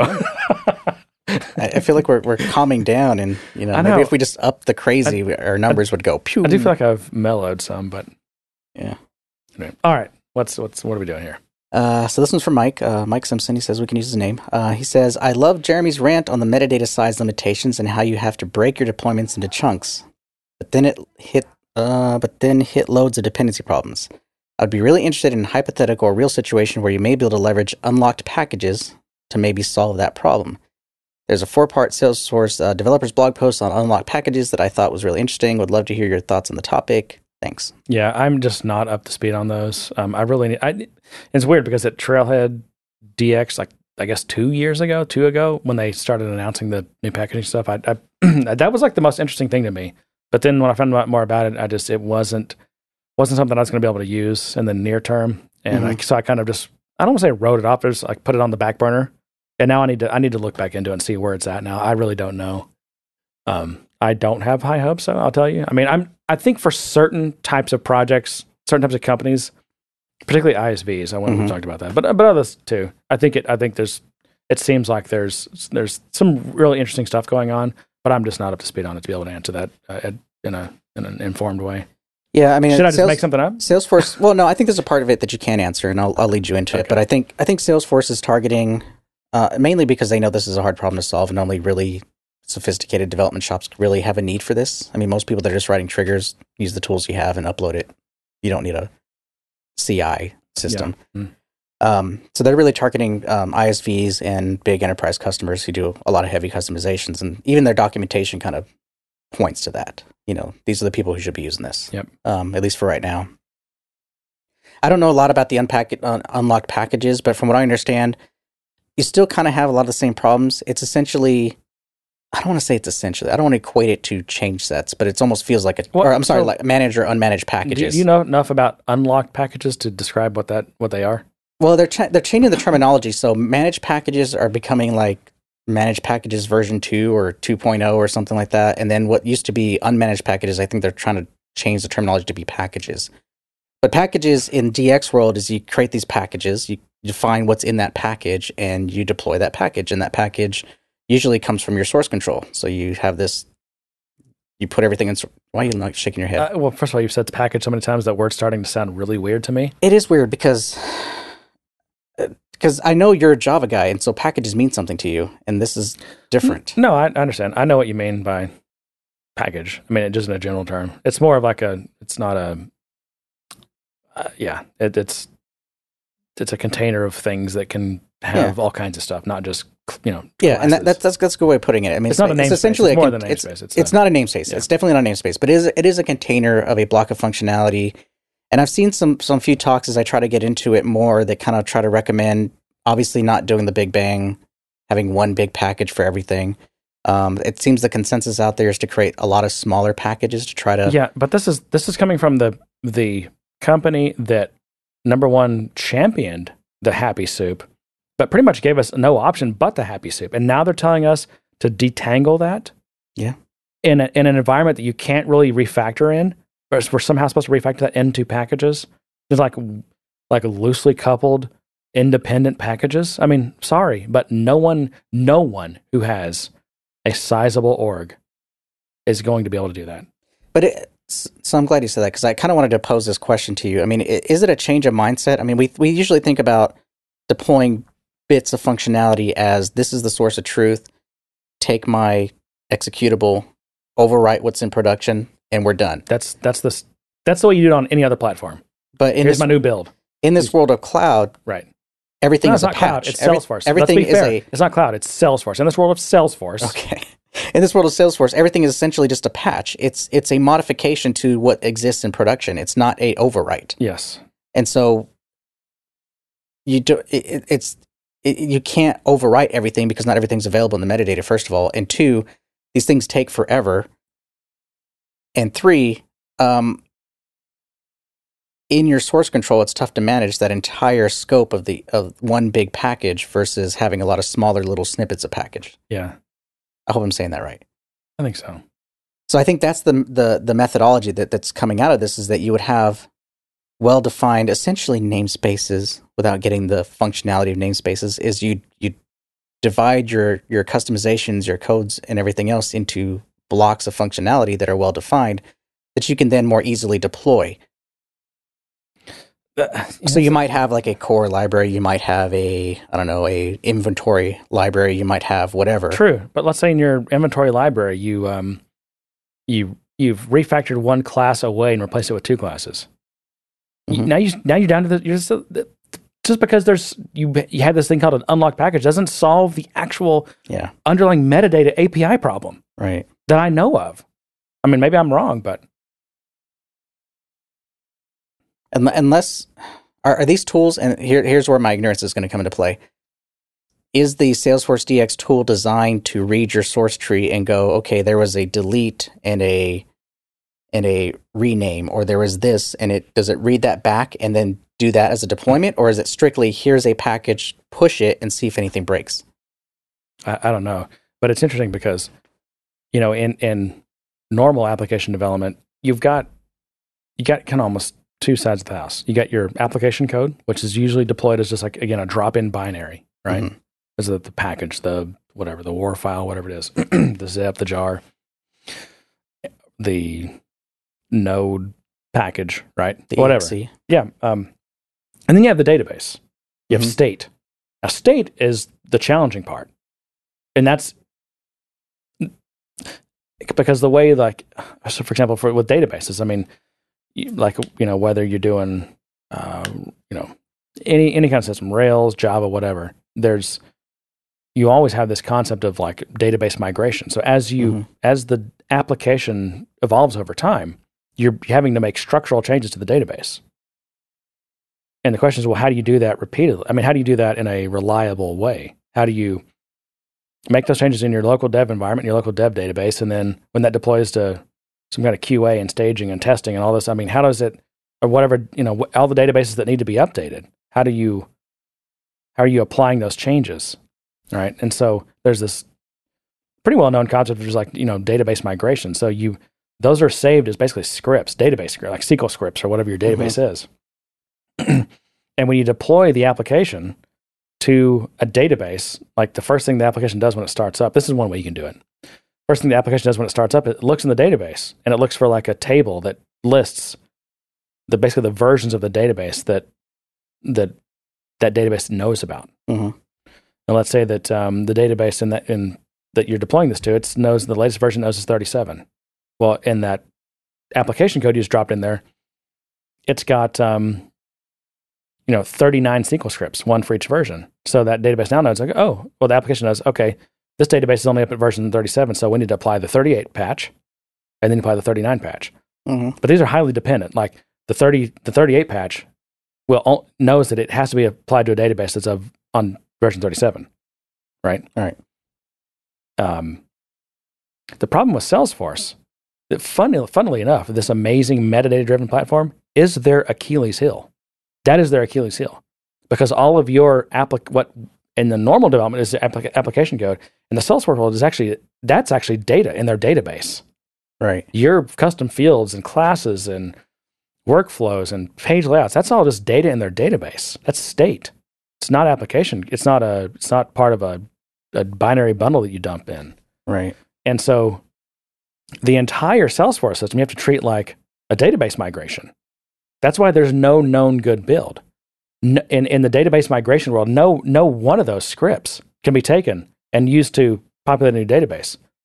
You have to have every version of that database that ever existed gets bundled into the app. And so when you deploy your app to a database that's got only version 35, then it applies the 36 patch, the 37 patch, the 38 patch, and then the 39 patch, and then it's up to date. And that's how you kind of have to treat Salesforce development. And that's why there's all these tools. Well, there's not that many tools. I used to do, I would use Solinopsys to kind of mimic that type of thing, Mm-hmm. where it would look at your build, like your final Salesforce build, and it would look at the org you're deploying it to, and it would say, okay, there's stuff that's you have in your build that's already in Salesforce. There's stuff that you have in your build that's not in Salesforce, and there's stuff in Salesforce that's not in your build anymore. So those in that final category have to be deleted out.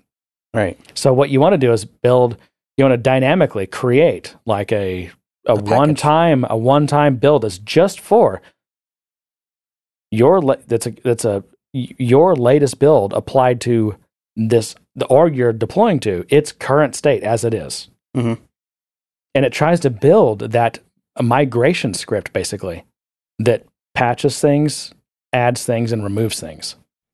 Okay. But it's fraught with all kinds of problems that basically the metadata API just can't support. And of course, it's so freaking complicated. This is why I feel bad for the metadata API team, because they have an impossible task, which is their task would be to create a bug-free metadata system that you can just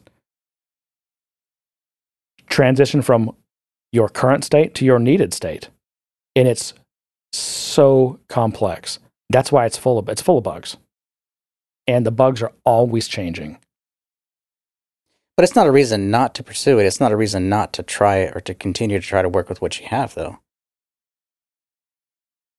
For who to not try to work with what? I'm not following you. Well, you paint this picture of how it's just this insurmountable task, and we're never going to... You make it seem like we're never going to get to a point where we can do this. I've been watching for 10 years. And it hasn't changed in any fundamental way at all. I mean, I still think there's value to DX. We have DX. I still think there's... No, we have DX, but DX is orthogonal to the metadata API. Right, but I think... Well, so I guess where DX kind of comes into play is that it's a tool set that if you're able to write scripts that are elegant enough to create a very smart package or break that up into smaller smart packages, you now have a way to kind of accomplish that. I don't think so. I think you can break them down as small as you want. You're still going to have the same problems. It does still have got to be deployed. We'll just get Einstein to do it. Let's say Einstein, go from here to here, and it's going to go... Yeah. And it's going to do it all. So, I don't know. I mean, I definitely think it's from what I've seen from some of the packaging stuff that they're doing, I mean, it is solving certain types of problems that are involved with deployment, but the underlying... I mean, there seems to be a lot of focus on this. I mean, even at TDX, I mean, they now have that tool that lets you kind of see what's covered in the metadata API and what isn't, and all those kind of things. I mean, it is getting attention. Yeah. And stuff is happening. Yeah. And I mean, look at DX itself. Like, first of all, they came up with their own API, like this change API, which I believe is internal. I don't think we can't even use it. So to even just have like basic, like kind of approximating like normal software development required Salesforce to create a new API, which again I think is private. No, I think we can use it. Detection No, API? I think we can use it. Okay, is it? Yeah. I haven't seen it. I'd love to see it. I thought I saw at TDX that we could use it. I don't know. Have you seen it on developer.salesforce.com? Is that a thing? I haven't Is it looked. the change API, whatever it's called? So anyway, so DX uses that. And then I believe that DX does not use the tooling API at all because it's actually got more issues than the metadata API does. And so I think DX uses, the change API. And then when you got to deploy it, use the metadata, which is why when you deploy via DX, it's sometimes it's a lot slower than if you use something like anything that uses the tooling API. Because in a lot of cases, tooling API is going to be faster. I think the tooling API jobs get prioritized differently.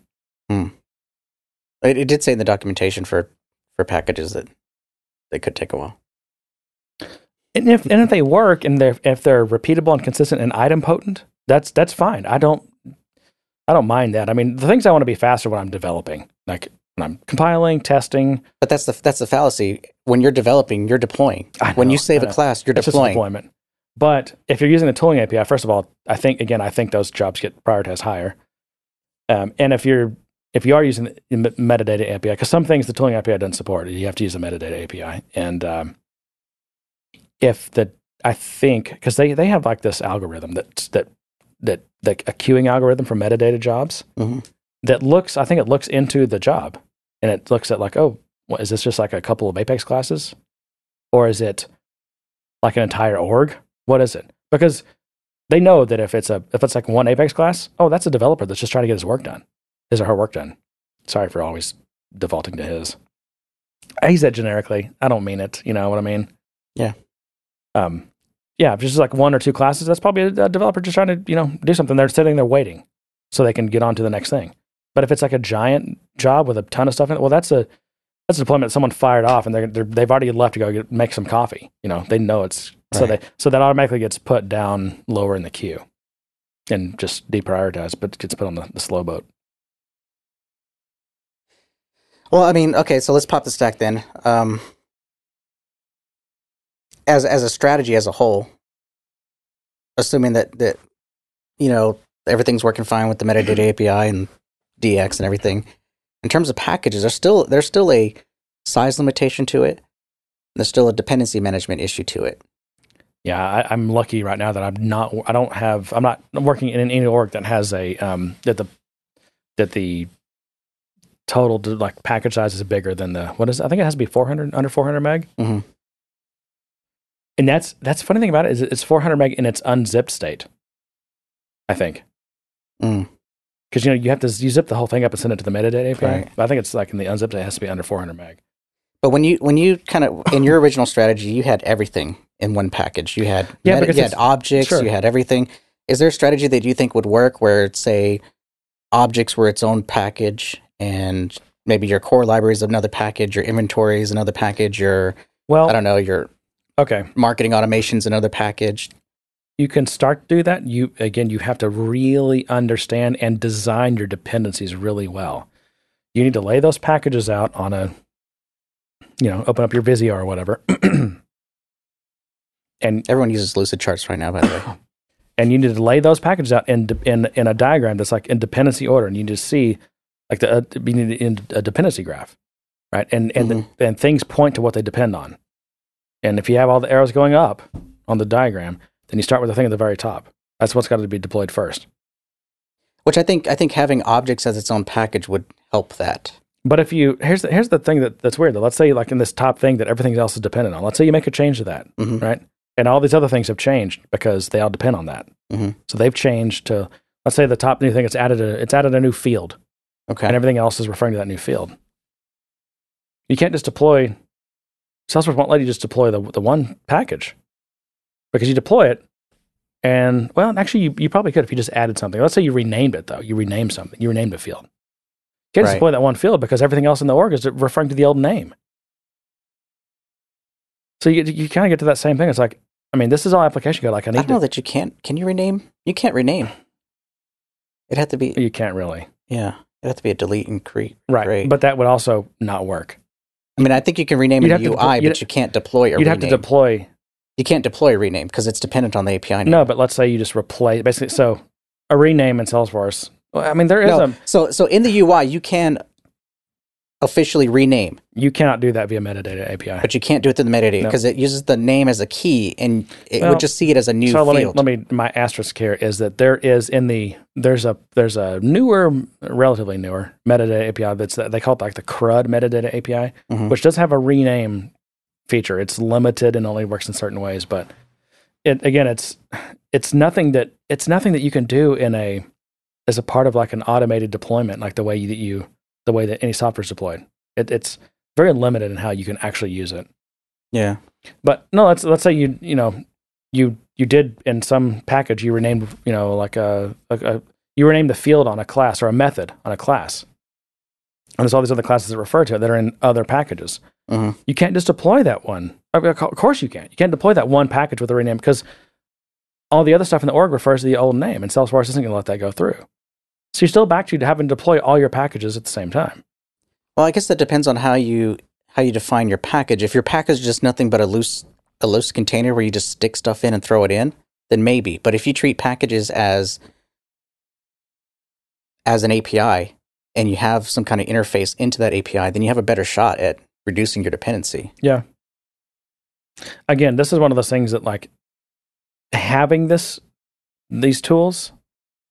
Okay, now I can go build against that type of tooling, that type of technology. Mm-hmm.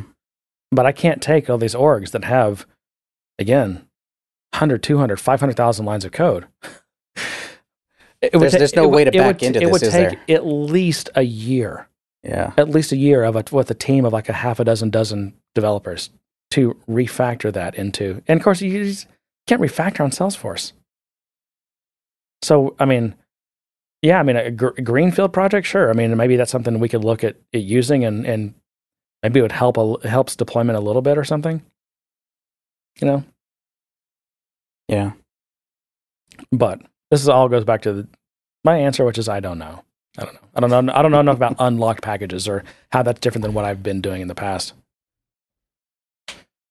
I don't know. At this point, I think it's so early. I don't know that there is much of a difference, and I'm not even sure how much the version control system plays into it because it's completely version control agnostic.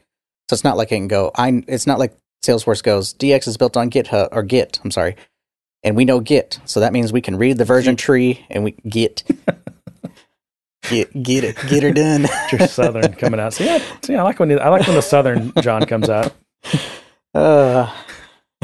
Sounds wrong. Little John comes out. Yeah.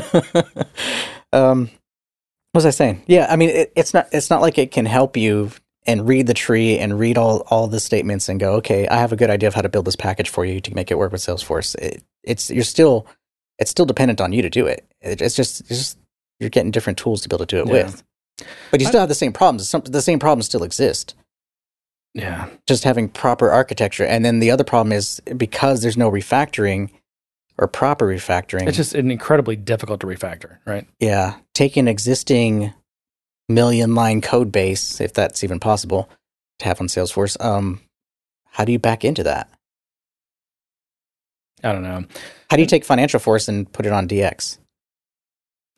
Well, they're so abstracted. They might have a way around it. They might. I mean, yeah. Who knows?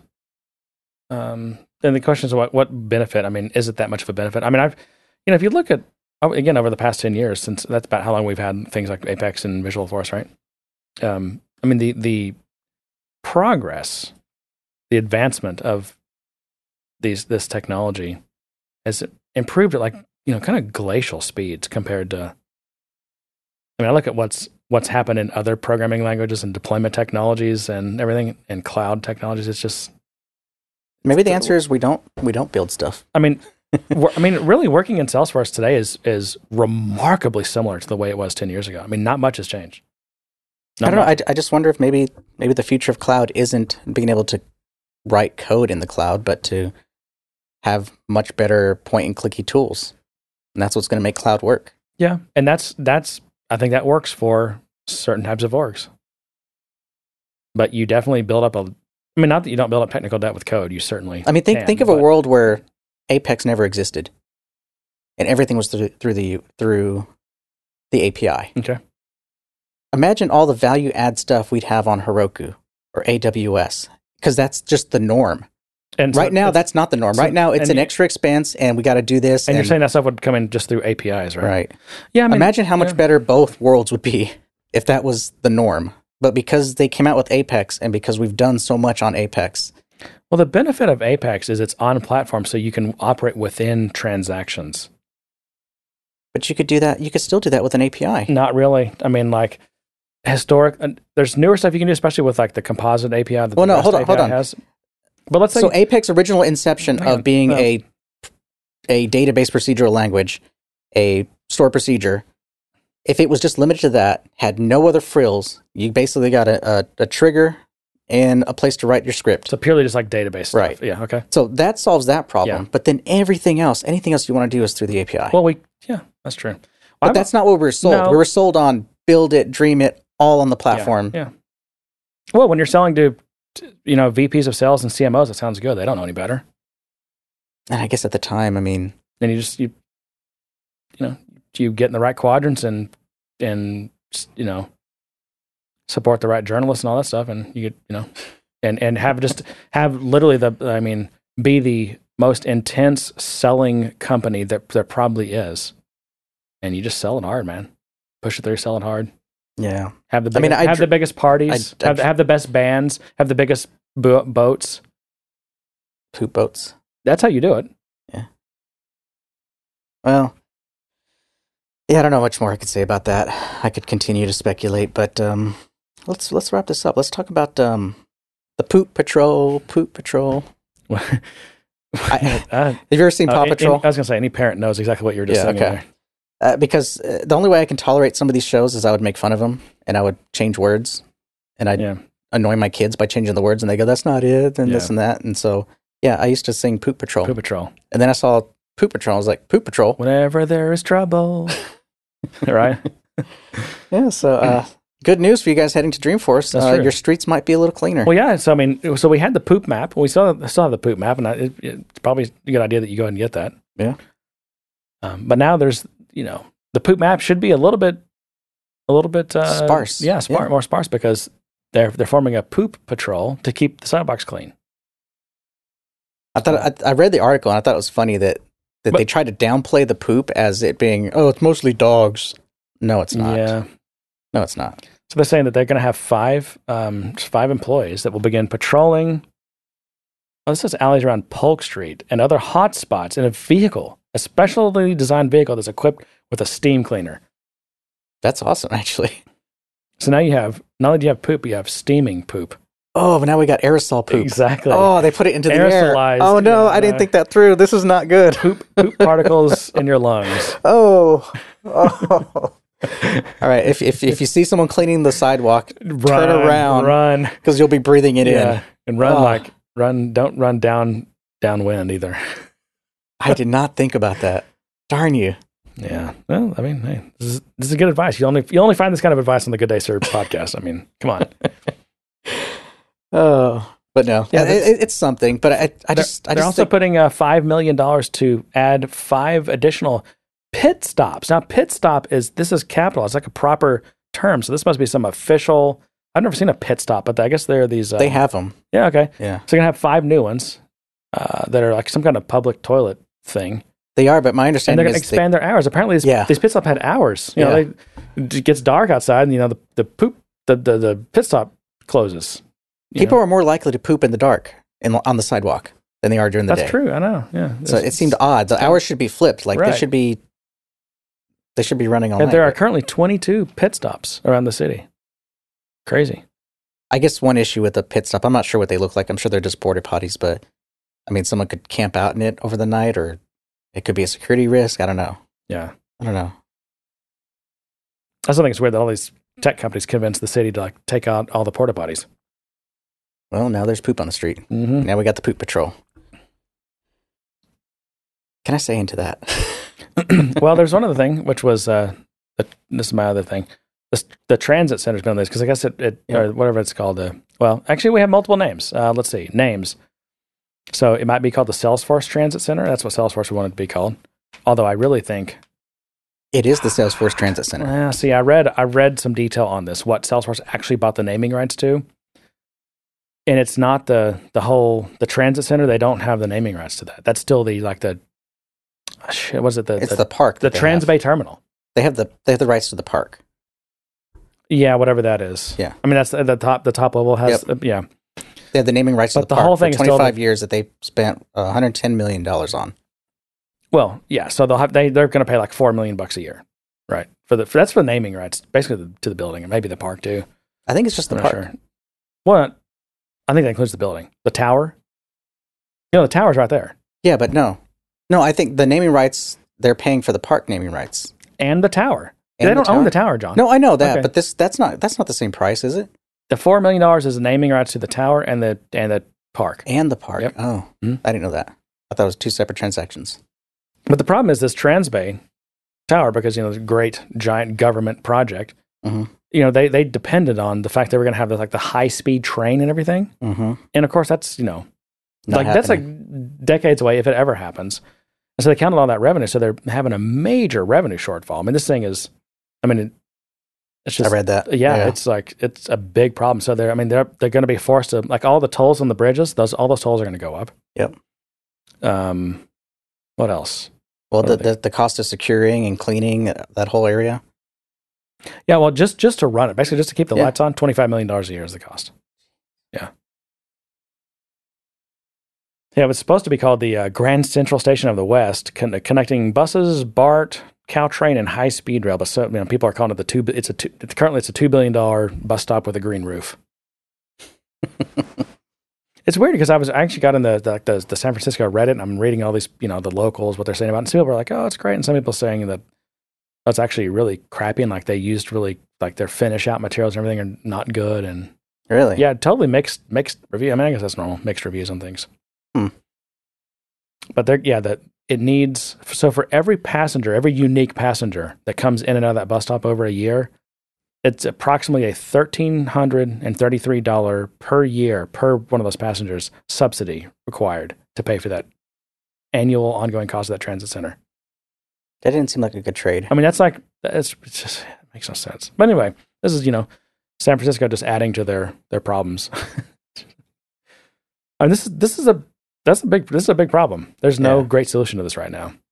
No. Because there's no trains that go into there. Not just the high speed, like no trains, apparently. So I don't know. Uh-huh. It's a big fancy multi-story thing with a it's supposed to have like a mall and everything in it and everything. Mall's dead. Mall's empty. It hadn't been built. There's no tenants. No one wants to open up in there. I don't know why. I guess because there's not enough traffic because the trains aren't there. Yeah. I guess the bus stops aren't enough. And I'm sure the rent would be high because of the shortage. Yeah. So anyways, I wish it the best. I hope it does well. I hope they turn it around. It looked nice, at least from the pictures I saw and everything. It just sounds like they've got to get trains in there. It sounds like that's just not going to happen for like a minimum 10 years. Yeah. I wonder. I'm guaranteed they've gone back to Salesforce and said, "Hey, can you up your annual thing a little bit? We'll let you name some more places." Yeah.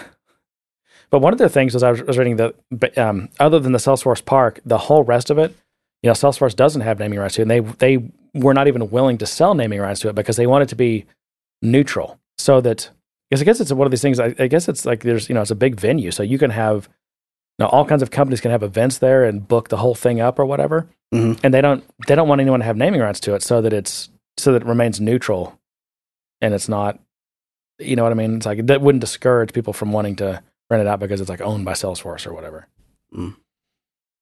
Which is why I think the official name it's either SF Transit Center or the Transbay Terminal. It's not the Salesforce Transit Center. But it's weird because this is great. Because apparently I saw photos of this, like on the buses, it says SF Transit Center. That's San Francisco. Or is it Salesforce? I mean, it doesn't stand for Salesforce, but Salesforce benefits from the fact that when you look at that, it's like, it seems like it's the Salesforce Transit Center. I mean, that's where Salesforce is. And that's not bad. Yeah, I know. Anyway. Well, John, we blew this one out. Yeah. Almost 2 hours. Yep. And that that beer I rented is ready to be paid out. Its lease is up. Its lease is up. All right, man. And to that, I say good day, sir. You get nothing. You lose. Good day, sir.